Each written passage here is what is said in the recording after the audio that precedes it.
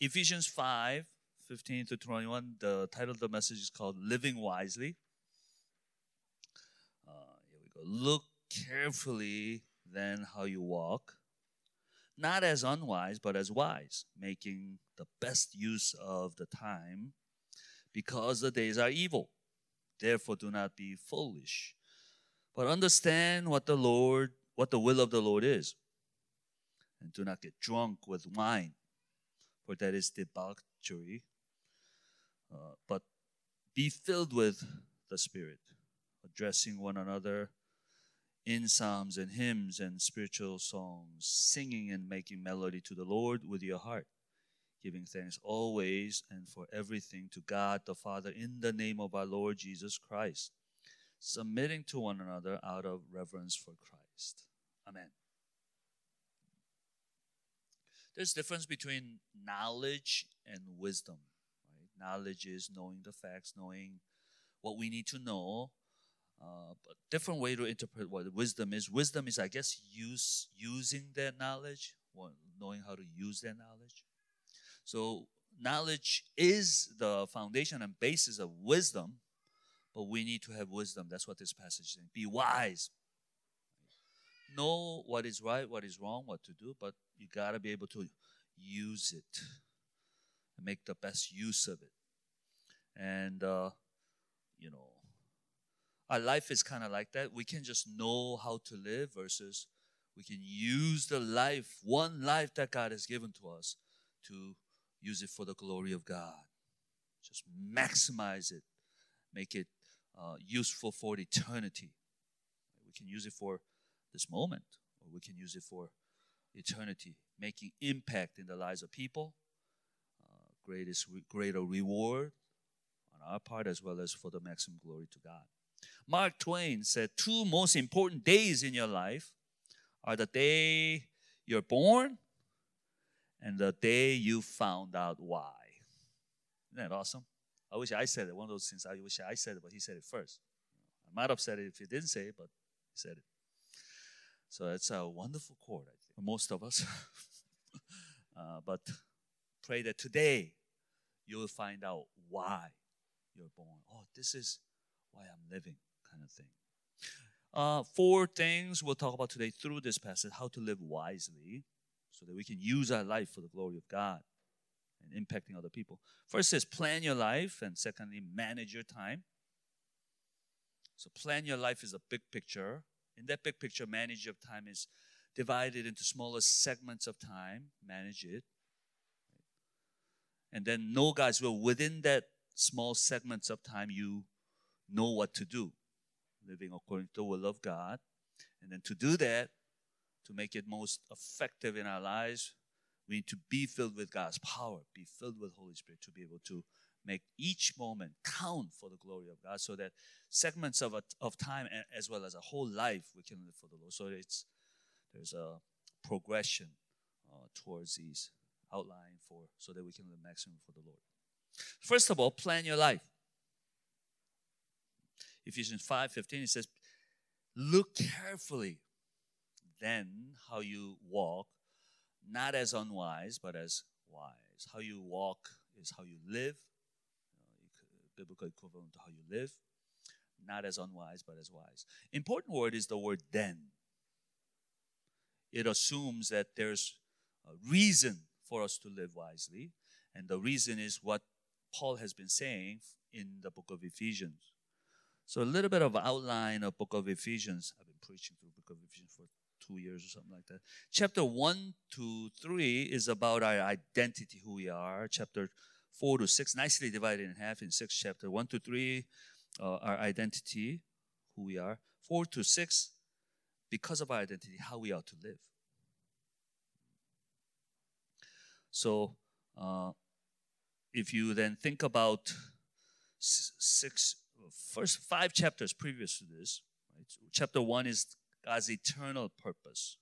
Chapter 2, God's individual purpose for us. Chapter 3, God's corporate purpose as a church of Jesus Christ. That's who we are. And then chapter 4 now, he starts to talk about how we ought to live as a church. Chapter 4 is about church of Jesus Christ in the body. local church especially. In chapter 5, how we ought to live as a local church in the world as we face the world. So with that as foundation and the basis, because of who we are, how we ought to live as a church of Jesus Christ in the world, that's why verse 15 it says, then, therefore, because of that, that is a foundation. That's a reason why we ought to live wisely. The point is, God has an incredible plan in this world, eternal, individual, and corporate plan as a church of Jesus Christ. So we ought to live together as a body of Christ, and we ought to powerfully live in the world. Therefore, because of that, we need to live wisely. God has eternal purpose, incredible purpose in this world. He wants to use each and every one of us and all of us together. We are the means that God used to change the world. That's why, therefore, because of that, we need to live wisely. So it gives a foundation of living wisely. And another passage in Psalm 90 then teaches us how we can live wisely. Right? Is it in the, okay, it's not in here, but you all know the Bible, you all memorize the Bible, you're Bible scholars, so I just, read it and mention it. Psalm 90 verse 10, it says, the years of our life are 70 or even by reason strength of 80. Saying you live 70 or 80 years. And then I was speaking in this Korean congregation, there was somebody who's 90. What about me? So I said, I was just reading the Bible verse. Years of life are 70 or even by reason strength of 80. Yet their span is but of toil and trouble. And it says, they soon are gone. And we fly away, it says. So poetic. Basically, the point of that verse, Psalm 90 verse 10, is our life is short. And then next verse, a couple verses later, Psalm 90 verse 12, it says this. So teach us to number our days, that we may get heart of wisdom. So wisdom there is to, in short life, is number our days, calculate, strategize how we ought to live. That's wisdom. And then a couple of verses later, Psalm 90 verse 17, it says how we ought to do that. It says, beautiful verse. Let the favor of the Lord our God be upon us. Favor of the Lord God be upon us. God's sovereignty. But then do we have any responsibility? Establish the work of our hands upon us. Yes, establish the work of our hands. God's sovereignty favors us so that with our hands we can establish the work of our hands. Wisdom. Life is short. So we need to number our days, calculate, and we need God's favor so that He can establish the work of our hands for His glory. Wise living. Strategize, plan. Plan your life. That's what He's saying. All right. So what is this? Toilet paper. One piece. Right? So if it's on the floor, nobody's going to go, whoa! Like gold or $1 million, you jump and try to get it. Nobody will do that. You just leave it alone. It's not that important. It's not that important here. But it is important. If you're like me, you go to Africa. You go to bathroom. Nothing there. This is all you got. Then it becomes an important commodity. Right? So you have to think about this. It's a very important thing. How are you going to use it? You got to strategize. Because the wideness and thickness balances matters. So you have to calculate and think through, how many times will I fold? You have to very carefully strategize how to use it, because everything that makes this, every part that makes this is important and useful. So you have to carefully use it to maximize it. This better be good. Why in the world am I talking? Our life is like this, right? We only got one life.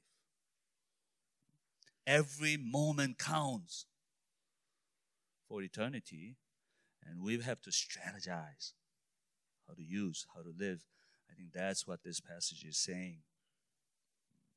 Okay? Be careful. how you ought to live. Maximize your life for His glory, because every moment matters. And our life is important because of how we live this one life, your whole eternity matters. It's going to impact your whole eternity. There's incredible consequence to how you use this one life that God has given to you. Where you're going to be and how you're going to end up depends on this one life that you're going to live.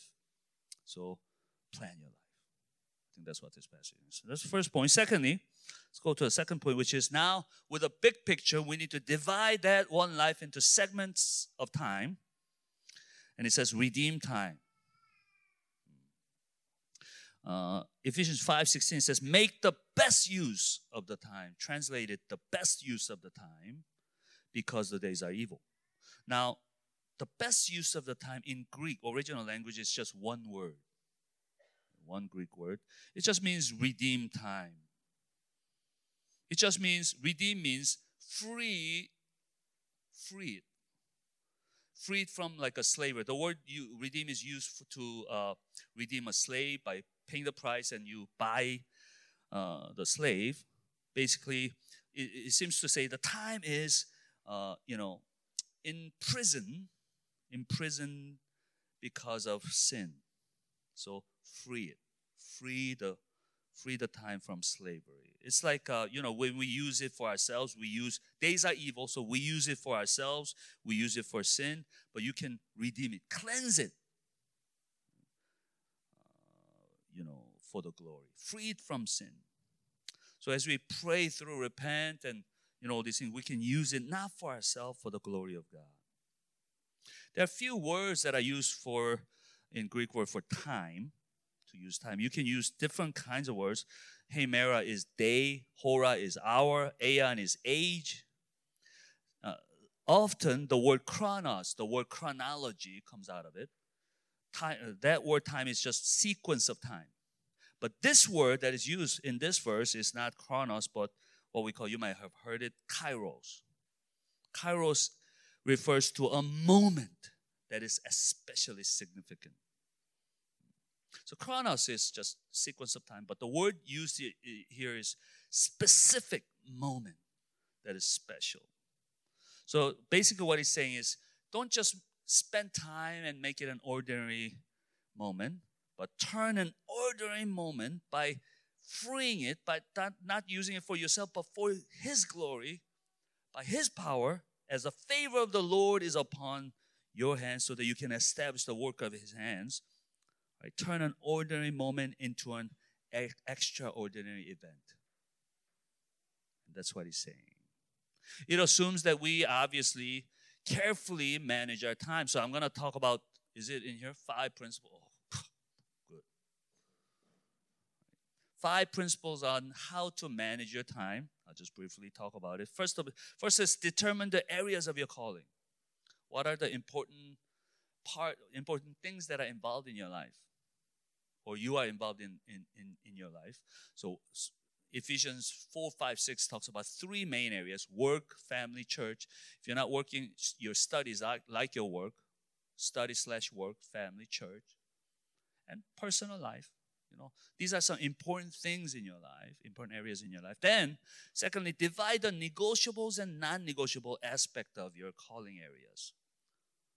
So not everything about work is important, not everything about family is important, not everything about church is as important, but really divide the important areas, non-negotiable areas that you have to be involved in your family life, work life, and church life. So in your work, going to work, doing things, but going to social things afterwards might not be non-negotiable area. Same thing with church. Right? Going to small group might be important, but when they're going to eat ice cream after that, might not be non-negotiable, might not be negotiable area. Although some of you, ice cream is non-negotiable, right? I'm not talking about that. I'm not talking about preference. So in these important areas that you're involved, divide the negotiable and non-negotiable aspects of your calling areas. That might help a lot. So it might take some time, but do that. And then thirdly, schedule in non-negotiable aspect of your callings important aspect that you cannot compromise, schedule it in. I know that some of your college students, you don't schedule things in. You got to do it. You got to do it earlier, the better. You got to learn to do it. Then number 4, wisely determine which negotiable aspect of your callings will be scheduled in. That's game time decision, right? At moment by moment, you can decide. But if you did number 3, life becomes a lot easier. It's not easy, but easier. If you had not done that, a lot more difficult. So wisely determine which negotiable aspects of your calling will be scheduled in different moments of your life. Sometimes you might have to go home, family. Sometimes you might have to go to church. I think it's wise for me to go to church and do this thing. Different negotiable aspect of your calling. And then number 5, when you're there, have a sense of calling. This is what God wants me to do. It might be study now. It might be taking care of a family. It might be serving in a church at that moment because you've decided that, prayerfully decided, thought about that. Okay? And this is what God wants me to do. Have a sense of calling each moment as you live in different areas of your calling. Redeem time. So when you're there, be where your feet are. Be there with all your heart and serve the Lord. Serve others. Michael Jordan, I know some people compare LeBron and Jordan. Not going to say much about that. Chicago Bulls fan. I'm not going to say much about that.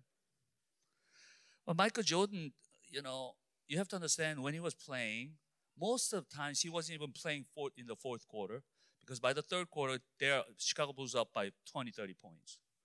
Fourth quarter, he wouldn't even be playing that much. What happened was, but when I see him play, every moment, even though they're up 20, 30 points, game result is already decided, he never slows down. He always comes back for defense. He rejects, and then he dives for the ball.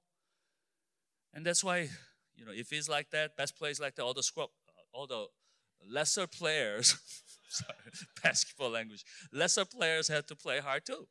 That's why the team was good, right? Even though they might have been less talented than some other team. But then when you hear his interview, this is what he said. This was his philosophy. When you ask him, what's the score? Even though they're up by 30 points, he says 0-0. And what he's saying is the next play can determine the outcome of the game. That's his philosophy. Every play counted for him. Every play could determine the result of the game. That's why he plays so hard. And every player had to have that kind of philosophy. I think that's the kind of reflection of what kind of attitude we ought to have in our lives. Every moment counts. You're not just coming here to be in a service today. Perhaps today your life can be changed because God's going to speak to you through His Word. Every service counts. Every moment counts. And that's how we ought to live. Turn an ordinary moment into an extraordinary event. Turn a Chronos moment into Kairos moment. Turn a play into the play. Because of that play, Minnesota is going to win the national championship. I don't know if that was a prophecy or false prophecy. Turn a play into the play. Turn a time into the time. Turn a moment into the moment. As the favor of the Lord may be upon you, may you establish the work of His hands each moment of your life. Every time, I counsel a lot of people, and when I meet somebody for lunch, in the morning I'm praying for that person, and this is how I really think. Because of this 2-hour lunch meeting, this person's life can be changed. And when I give advice, I'm trying to think what advice will be helpful for this person 30 years later, 40 years later. And I don't know if I do a good job of that, but that's at least what I'm thinking about. I'm trying to have each meeting be Kairos meeting for the glory of God. And that's how Christians ought to live according to this passage. Talked about plan your life. Secondly, redeem your time. Thirdly, so big picture, divide into small segments of time. Number 3, now within that segments of time, right, know God's will, live according to God's will. Ephesians 5:17 says, therefore do not be foolish, but understand what the will of the Lord is. So if we misunderstand this verse, we can think like, oh, we need to know what to decide before we make decisions. We think like that. We need to know how to predict and think about our future. We need to know before we make decisions. We think like that. That will of God, that's not what it means. Most of the times in the Bible. Most of the times in the Bible, God never tells us to know the future, make right decision for the future. He never, rarely it's like that. Of course, God does sometimes. But even in the Bible, God doesn't do that all the time. That's why a lot of people make mistakes in the Old Testament, right? They don't really know the will of God ahead of the time and do this. So sometimes God shows to us ahead, very rarely, only maybe few times in your life, but most of the times, God's will means different things. Okay? There are two meanings to will of God in the Bible. Charles Hodges talks about two kinds of will. One is God's decretive will. Another is God's preceptive will. Decretive will is God's hidden will, secret will. Preceptive will is God's revealed will. Now, what in the world does that mean? Hidden will or revealed will? Look at this. If this is a best verse that illustrates it, Deuteronomy chapter 29, verse 29, this is what it said.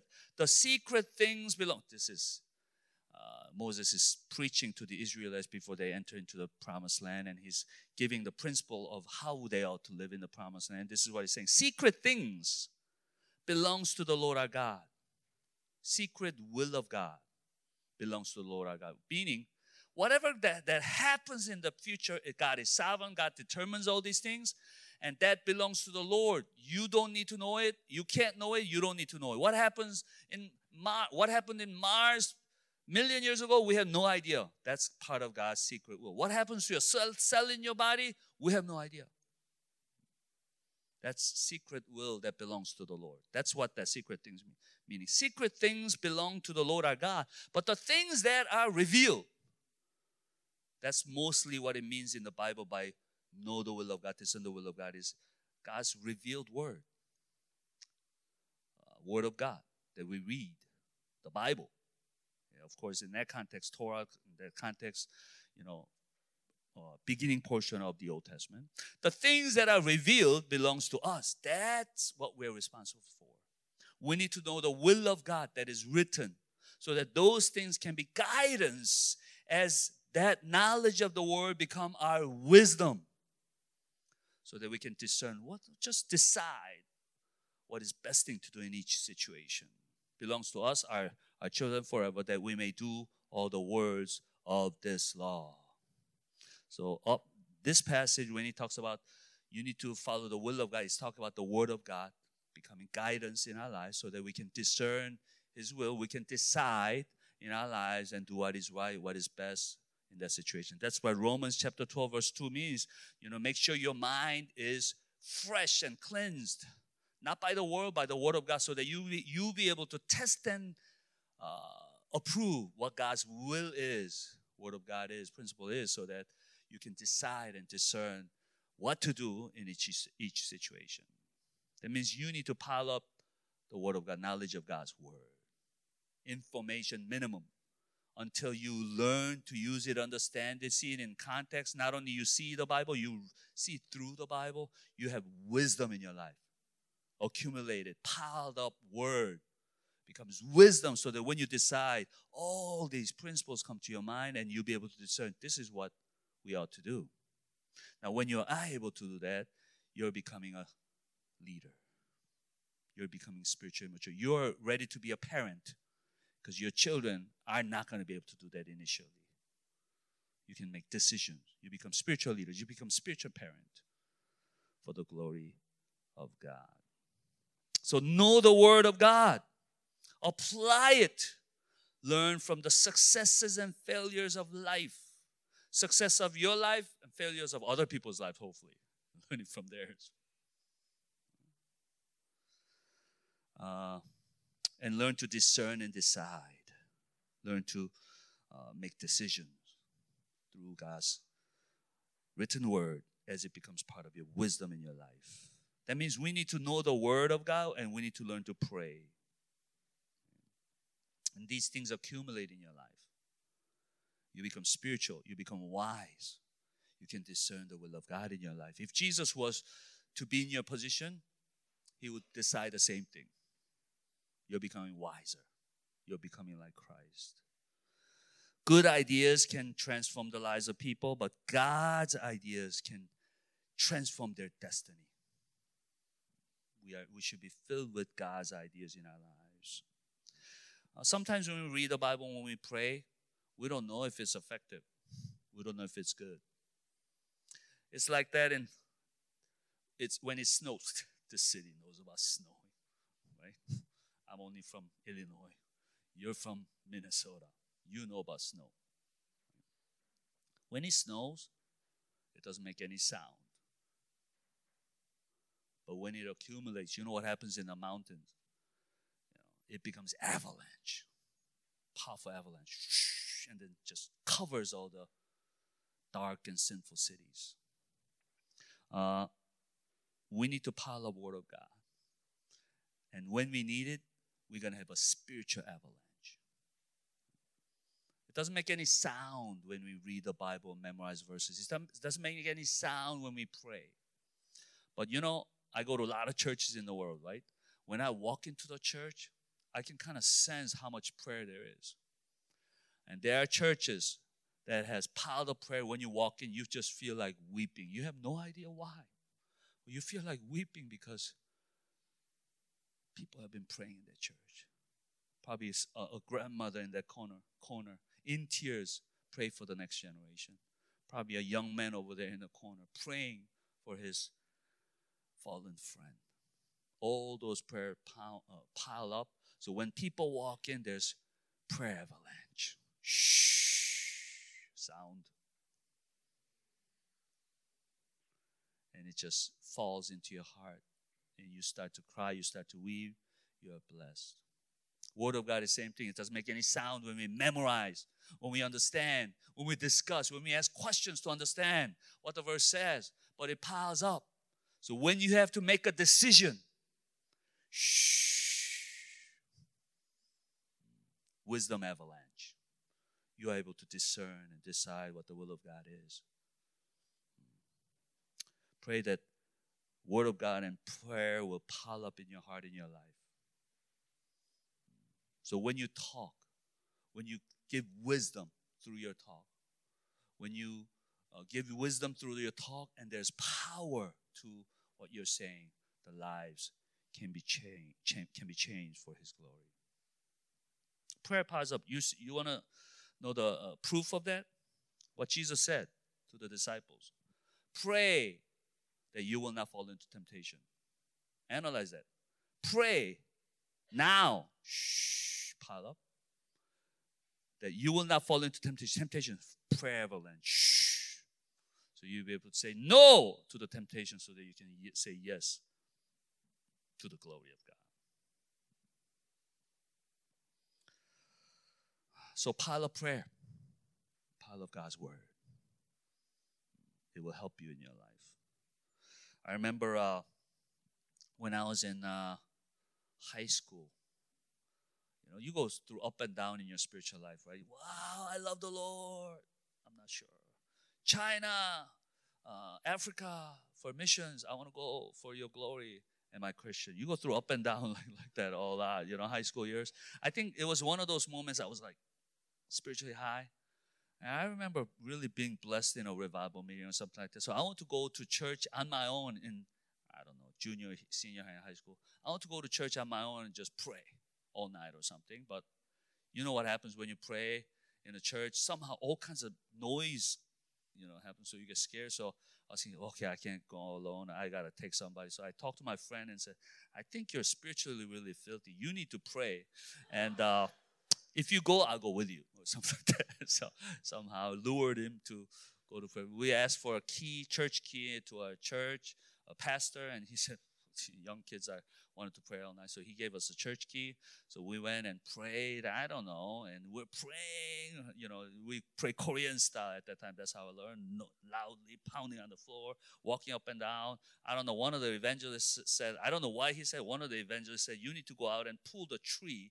And I don't know what context, but if you pull the tree, God's going to listen to your prayer or something like that. So, we're doing all kinds of things, walking up and down, rolling on the floor.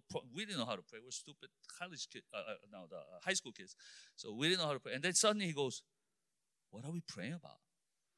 I had no idea. I said, let's pray that we will see God. That's what I said. Let's pray we'll see God. I think relatively good prayer, but, what does that mean? So we were just praying, crying out.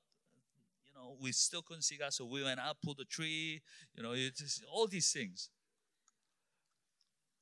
Let me ask you, do you think we saw God or not? Of course not. Right? And I don't even know what happened after that. I remember praying for a few hours, and then I think we fell asleep and then came in the morning. I don't even remember that. I just know that we've been praying like that. But let me ask you, was that prayer useless or useful? Useful. Because we didn't see God at that moment. But I see God now. I see God more than I see you. I mean, you're physically there. I really believe, not that I physically see, I really believe God is here. And I'm more sure of that than actually you being here physically. I can see God in this place because prayer piles up. There's avalanche. I do believe yesterday's prayer leads to present vision. And present hunger will lead you to have future fire for the glory of God. Keep on praying. No sound, but it piles up.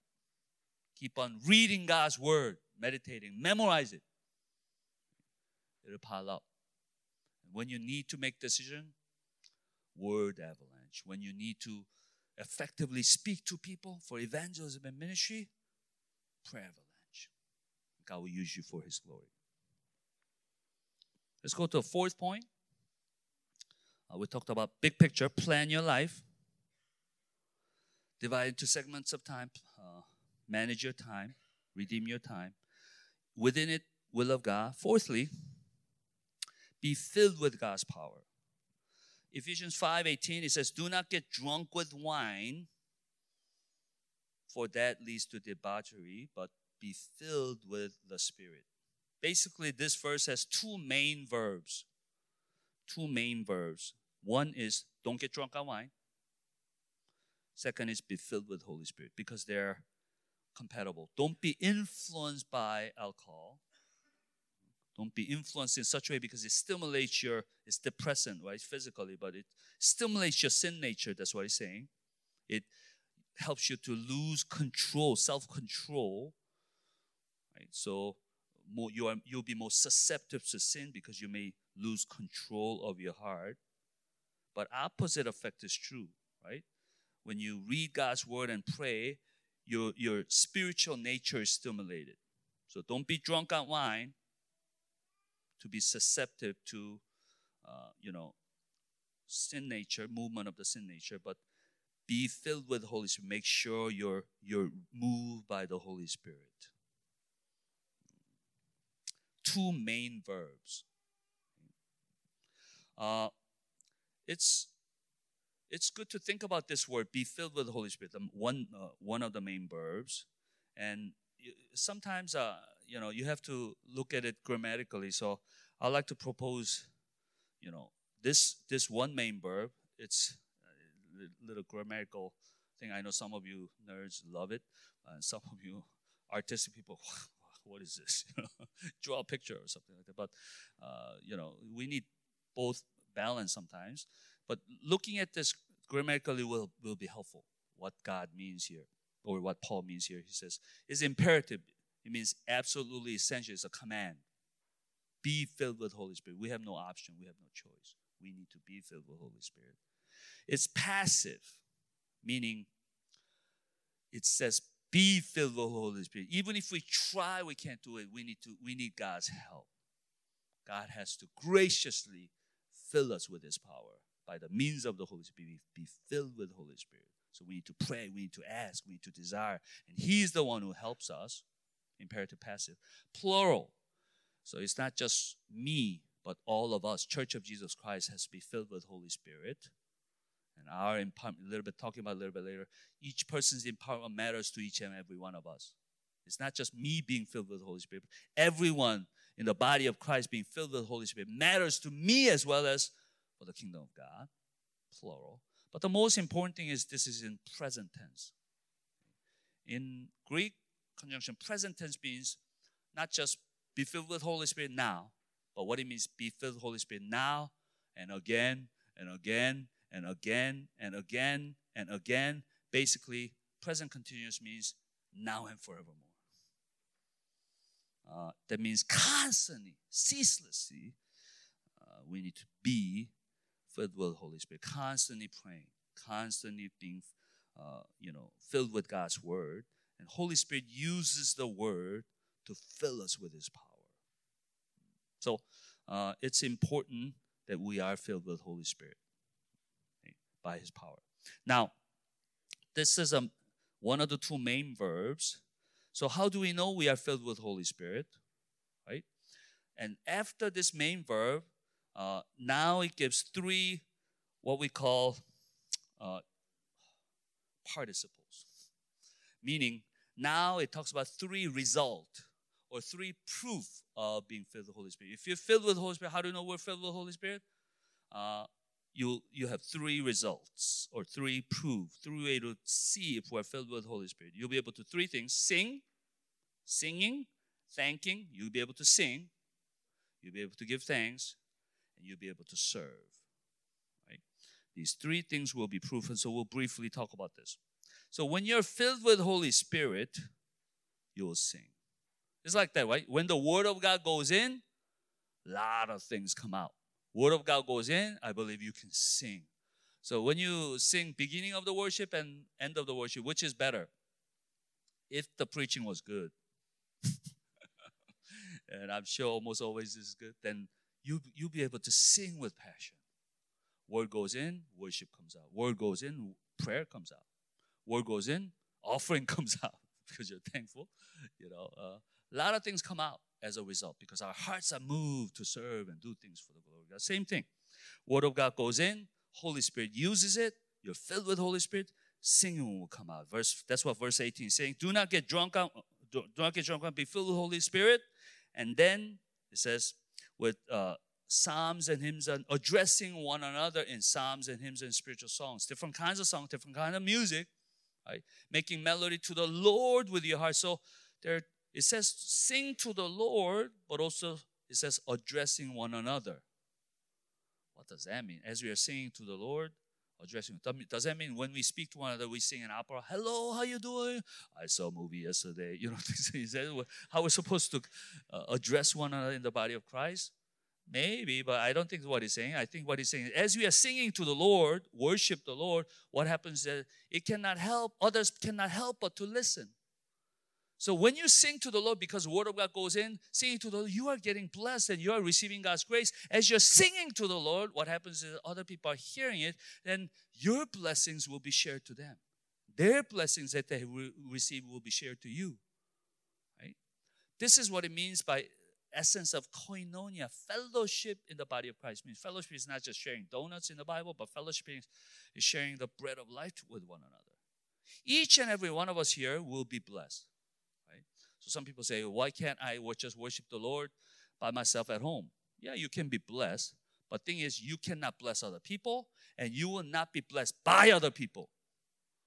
But let's say if you're alone listening to podcasts or, video, and you can be blessed. But if you're here getting blessed, not only are you getting blessed by yourself, you're sharing the blessing, and you're receiving 150 other people's blessings to you. That's why we need to be together. We need to gather together, sing to one another psalms and hymns and spiritual songs as we sing to the Lord. Because each and every one of us are filled with the Holy Spirit. We receive different blessings and we are sharing that without even us knowing. synergy happens. Spiritual synergy. For Christians, 1 plus 1 is not 2. For Christians, 1 plus 1 is 5. For us, 1 plus 1 is 150. We receive a lot more blessings. Powerful, we become powerful force when we gather together. That's why Scripture constantly says, be together, be together. So say to somebody, I'm thankful you're here. I thank you you're here. I'm so glad you're here. God bless you.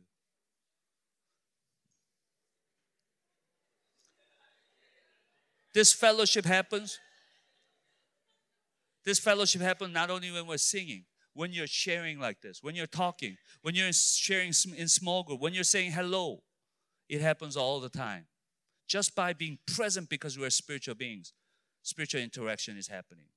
Not just when we're singing, just being together. Just seeing somebody's hello. Just seeing somebody's smile. Just seeing somebody's face. Just by being present because we're spiritual beings, that spiritual interaction is taking place. Amen? It's a powerful thing. This is the essence of the Church of Jesus Christ. This concept I understood many years ago. I'm not satisfying expressing and teaching it what I see in the Bible. I'm just so dissatisfied. Every time I talk about it, I'm sharing. I'm so dissatisfied of explaining the reality of this. Pray that you will understand what Church of Jesus Christ means. That's why we need to gather together. And when we gather together, we become a lot stronger. We become a lot more powerful so that when we scatter, we become powerful force in Minneapolis and Minnesota area. We need to gather together so that we can scatter more powerfully for the glory of God. Another proof of being filled with the Holy Spirit, not only singing, but thanksgiving. 5:20, giving thanks always for everything to God the Father in the name of our Lord Jesus Christ. Now, giving thanks is okay, but here's a problem. It says giving thanks always. Oh, you mean even if I get a B, you might be A student. Some of you B is happy, but you mean even if I get C, even if I just got fired, even if my mom has cancer, do I still give thanks always? Now, it doesn't say give thanks always for everything that happens, but it says giving thanks always for everything to God the Father in the name of our Lord Jesus Christ. Meaning, no matter what happens in your life, you're with Jesus Christ. So thank Him for that. And when He's with you, He will help you to go through everything that happens in your life. So we got to learn to give thanks. As often I don't feel like giving thanks, but I just made it a habit. Thank you, Lord. And then so that my heart can follow my commitment. My heart can follow the reality of what's happening, that God is present in my life. He'll help us. So when you give thanks, you start to fight in your heart. You're declaring war. Complaining hard versus thanking hard. When you give thanks, you start to see God. Sometimes when people complain, I go, where's your God? That's all they're seeing. When you give thanks, you start to see God. When you give thanks, you start to see the situation with God's eyes. Don't see God through your problem, but see your problem through your God. Here you start to see life in light of God's promises. You can overcome. Paul and Silas in jail, preaching the gospel, they're beaten in jail. In the puddle of blood, what do? They start to sing. They start to give thanks. They become heavenly choir in the dungeon, preaching for the gospel. Heavenly choir, chorus of freedom, singing in dark place, becomes the most powerful worship. They become bright, light in the midst of dark dungeon. Somebody said, there's not enough darkness in this world to put out a light of one candle. So if you are able to shine in the midst of darkness, giving thanks, singing to the Lord, there's nothing in the world that can put you out. Even though we're in darkness, we're in Jesus Christ. So there's always fire inside of us. Be inspired by Job's attitude. Though he slay me, will I trust in him. I love Psalm 23. The Lord is my shepherd. I shall not be worried. He lies me down green pastures, leads me to quiet waters. He restores my soul.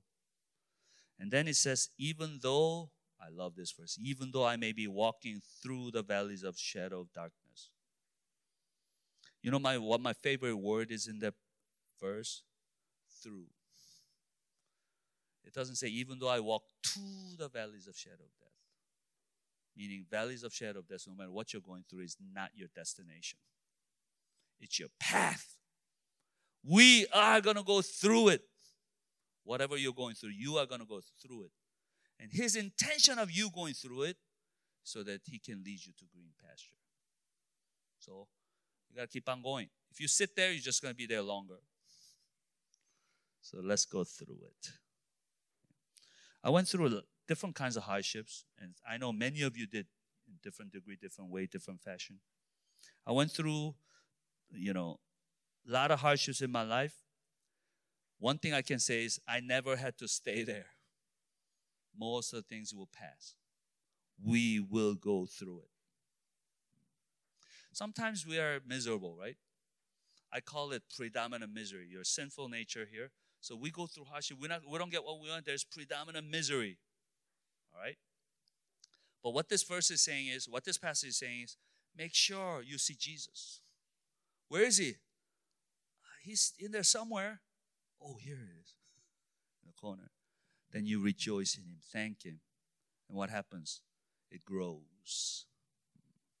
Your joy will grow in him. So your predominant misery can be overcome by your prevailing joy. Make sure you see Jesus in the midst of all this, so that your predominant misery will be overcome by prevailing joy. And he will help you go through all these things. Third proof, right? Singing, thanking, serving. That's what this passage is saying. Verse 21, submitting to one another out of reverence for Christ. Right? If you're filled with Holy Spirit, you'll sing, you'll give thanks, you'll serve.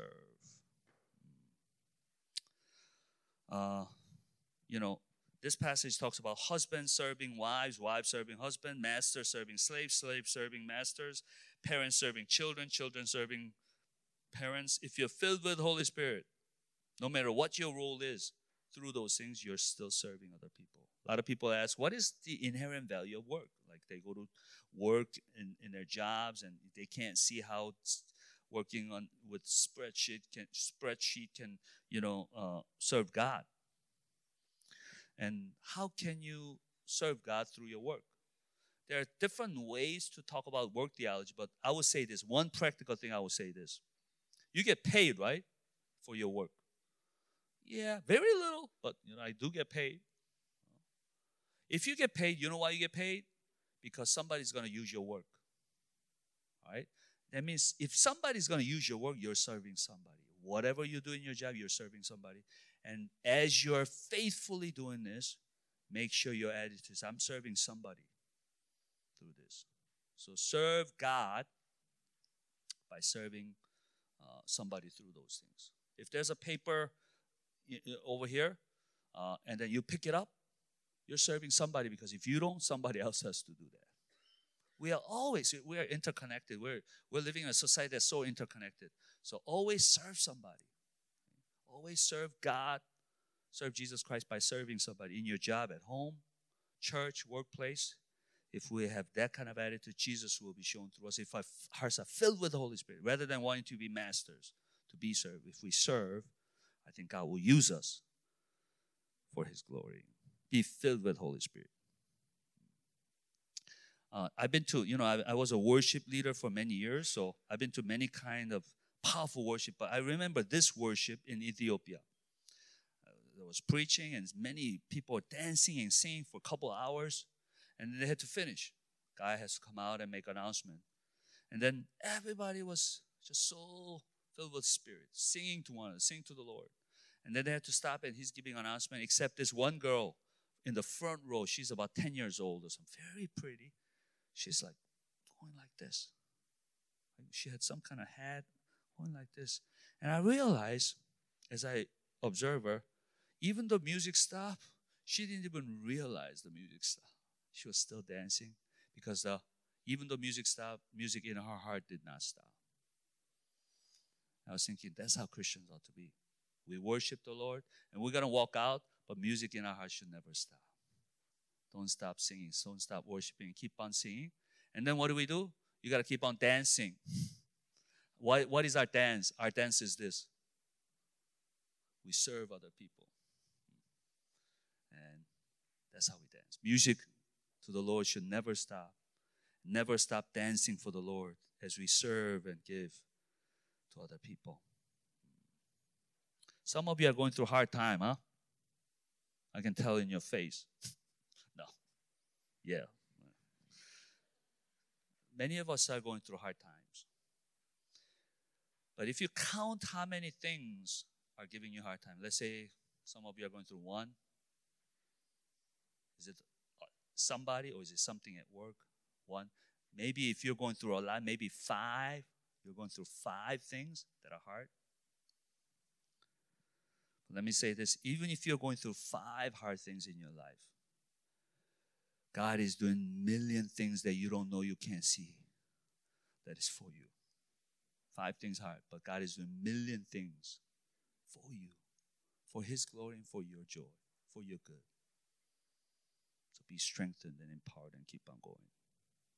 Plan your life, redeem your time, know God's will. Be filled with the Holy Spirit to sing, give thanks, and serve. Wise living. I'm going to talk about one thing and we'll finish. We're going to communion. Do we have a picture? Do you know what this is? It's a Korean dish called triple B. Bibimbap. Bibim means mixing. Bap means rice. So this is mixing rice. A lot of vegetables, some meat, egg, and then rice underneath. Bibimbap. Right? So, sometimes you look at these vegetables. Some vegetable you like and some vegetable you don't like. Right? But it's all in there. What can you do? But go to the next picture. For it to be good, you need to have absolutely have 2 kinds of sauces. One is called chamgirum, which means kind of sesame oil. Right? That's left side. Another is gochujang, which means red, pepper, spicy paste sauce or something like that. Red sauce, spicy sauce, right? So these 2 has to be there. Oil, sesame oil, and gochujang. Now, if you mix it, wow. Everybody's going to go to a Korean restaurant after this. Usually when I talk about this, people don't go, wow, Waterga is amazing. But they all go to eat this, stuff like that. So when you mix it, it becomes this beautiful bibimbap. Mixing rice with vegetables. What in the world am I talking about? When I saw this one day, I saw the glory of God. Our life is like this.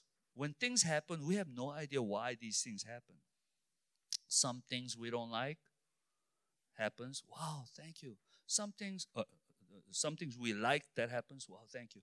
Some things we don't like happens. But the thing is, it's all mixed up in our life, right? So we don't know why some things happen. We don't know why certain things don't happen. We are thankful certain things happen. All kinds of things happen. But then our life is mixed. If we mix our life with 2 things, right? Like sesame oil and gochujang. Gochujang represents like God's word. We look at the circumstance situation through the perspective of God, God's word. And then what happens? Holy Spirit, oil, right? Holy Spirit uses the word of God to help us to interpret things that happen in our lives. And then you realize as God mixes all these things, God uses all these things and God works for the good of those who love Him, for His glory and for our joy.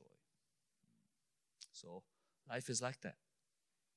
Learn to see it from the perspective of God.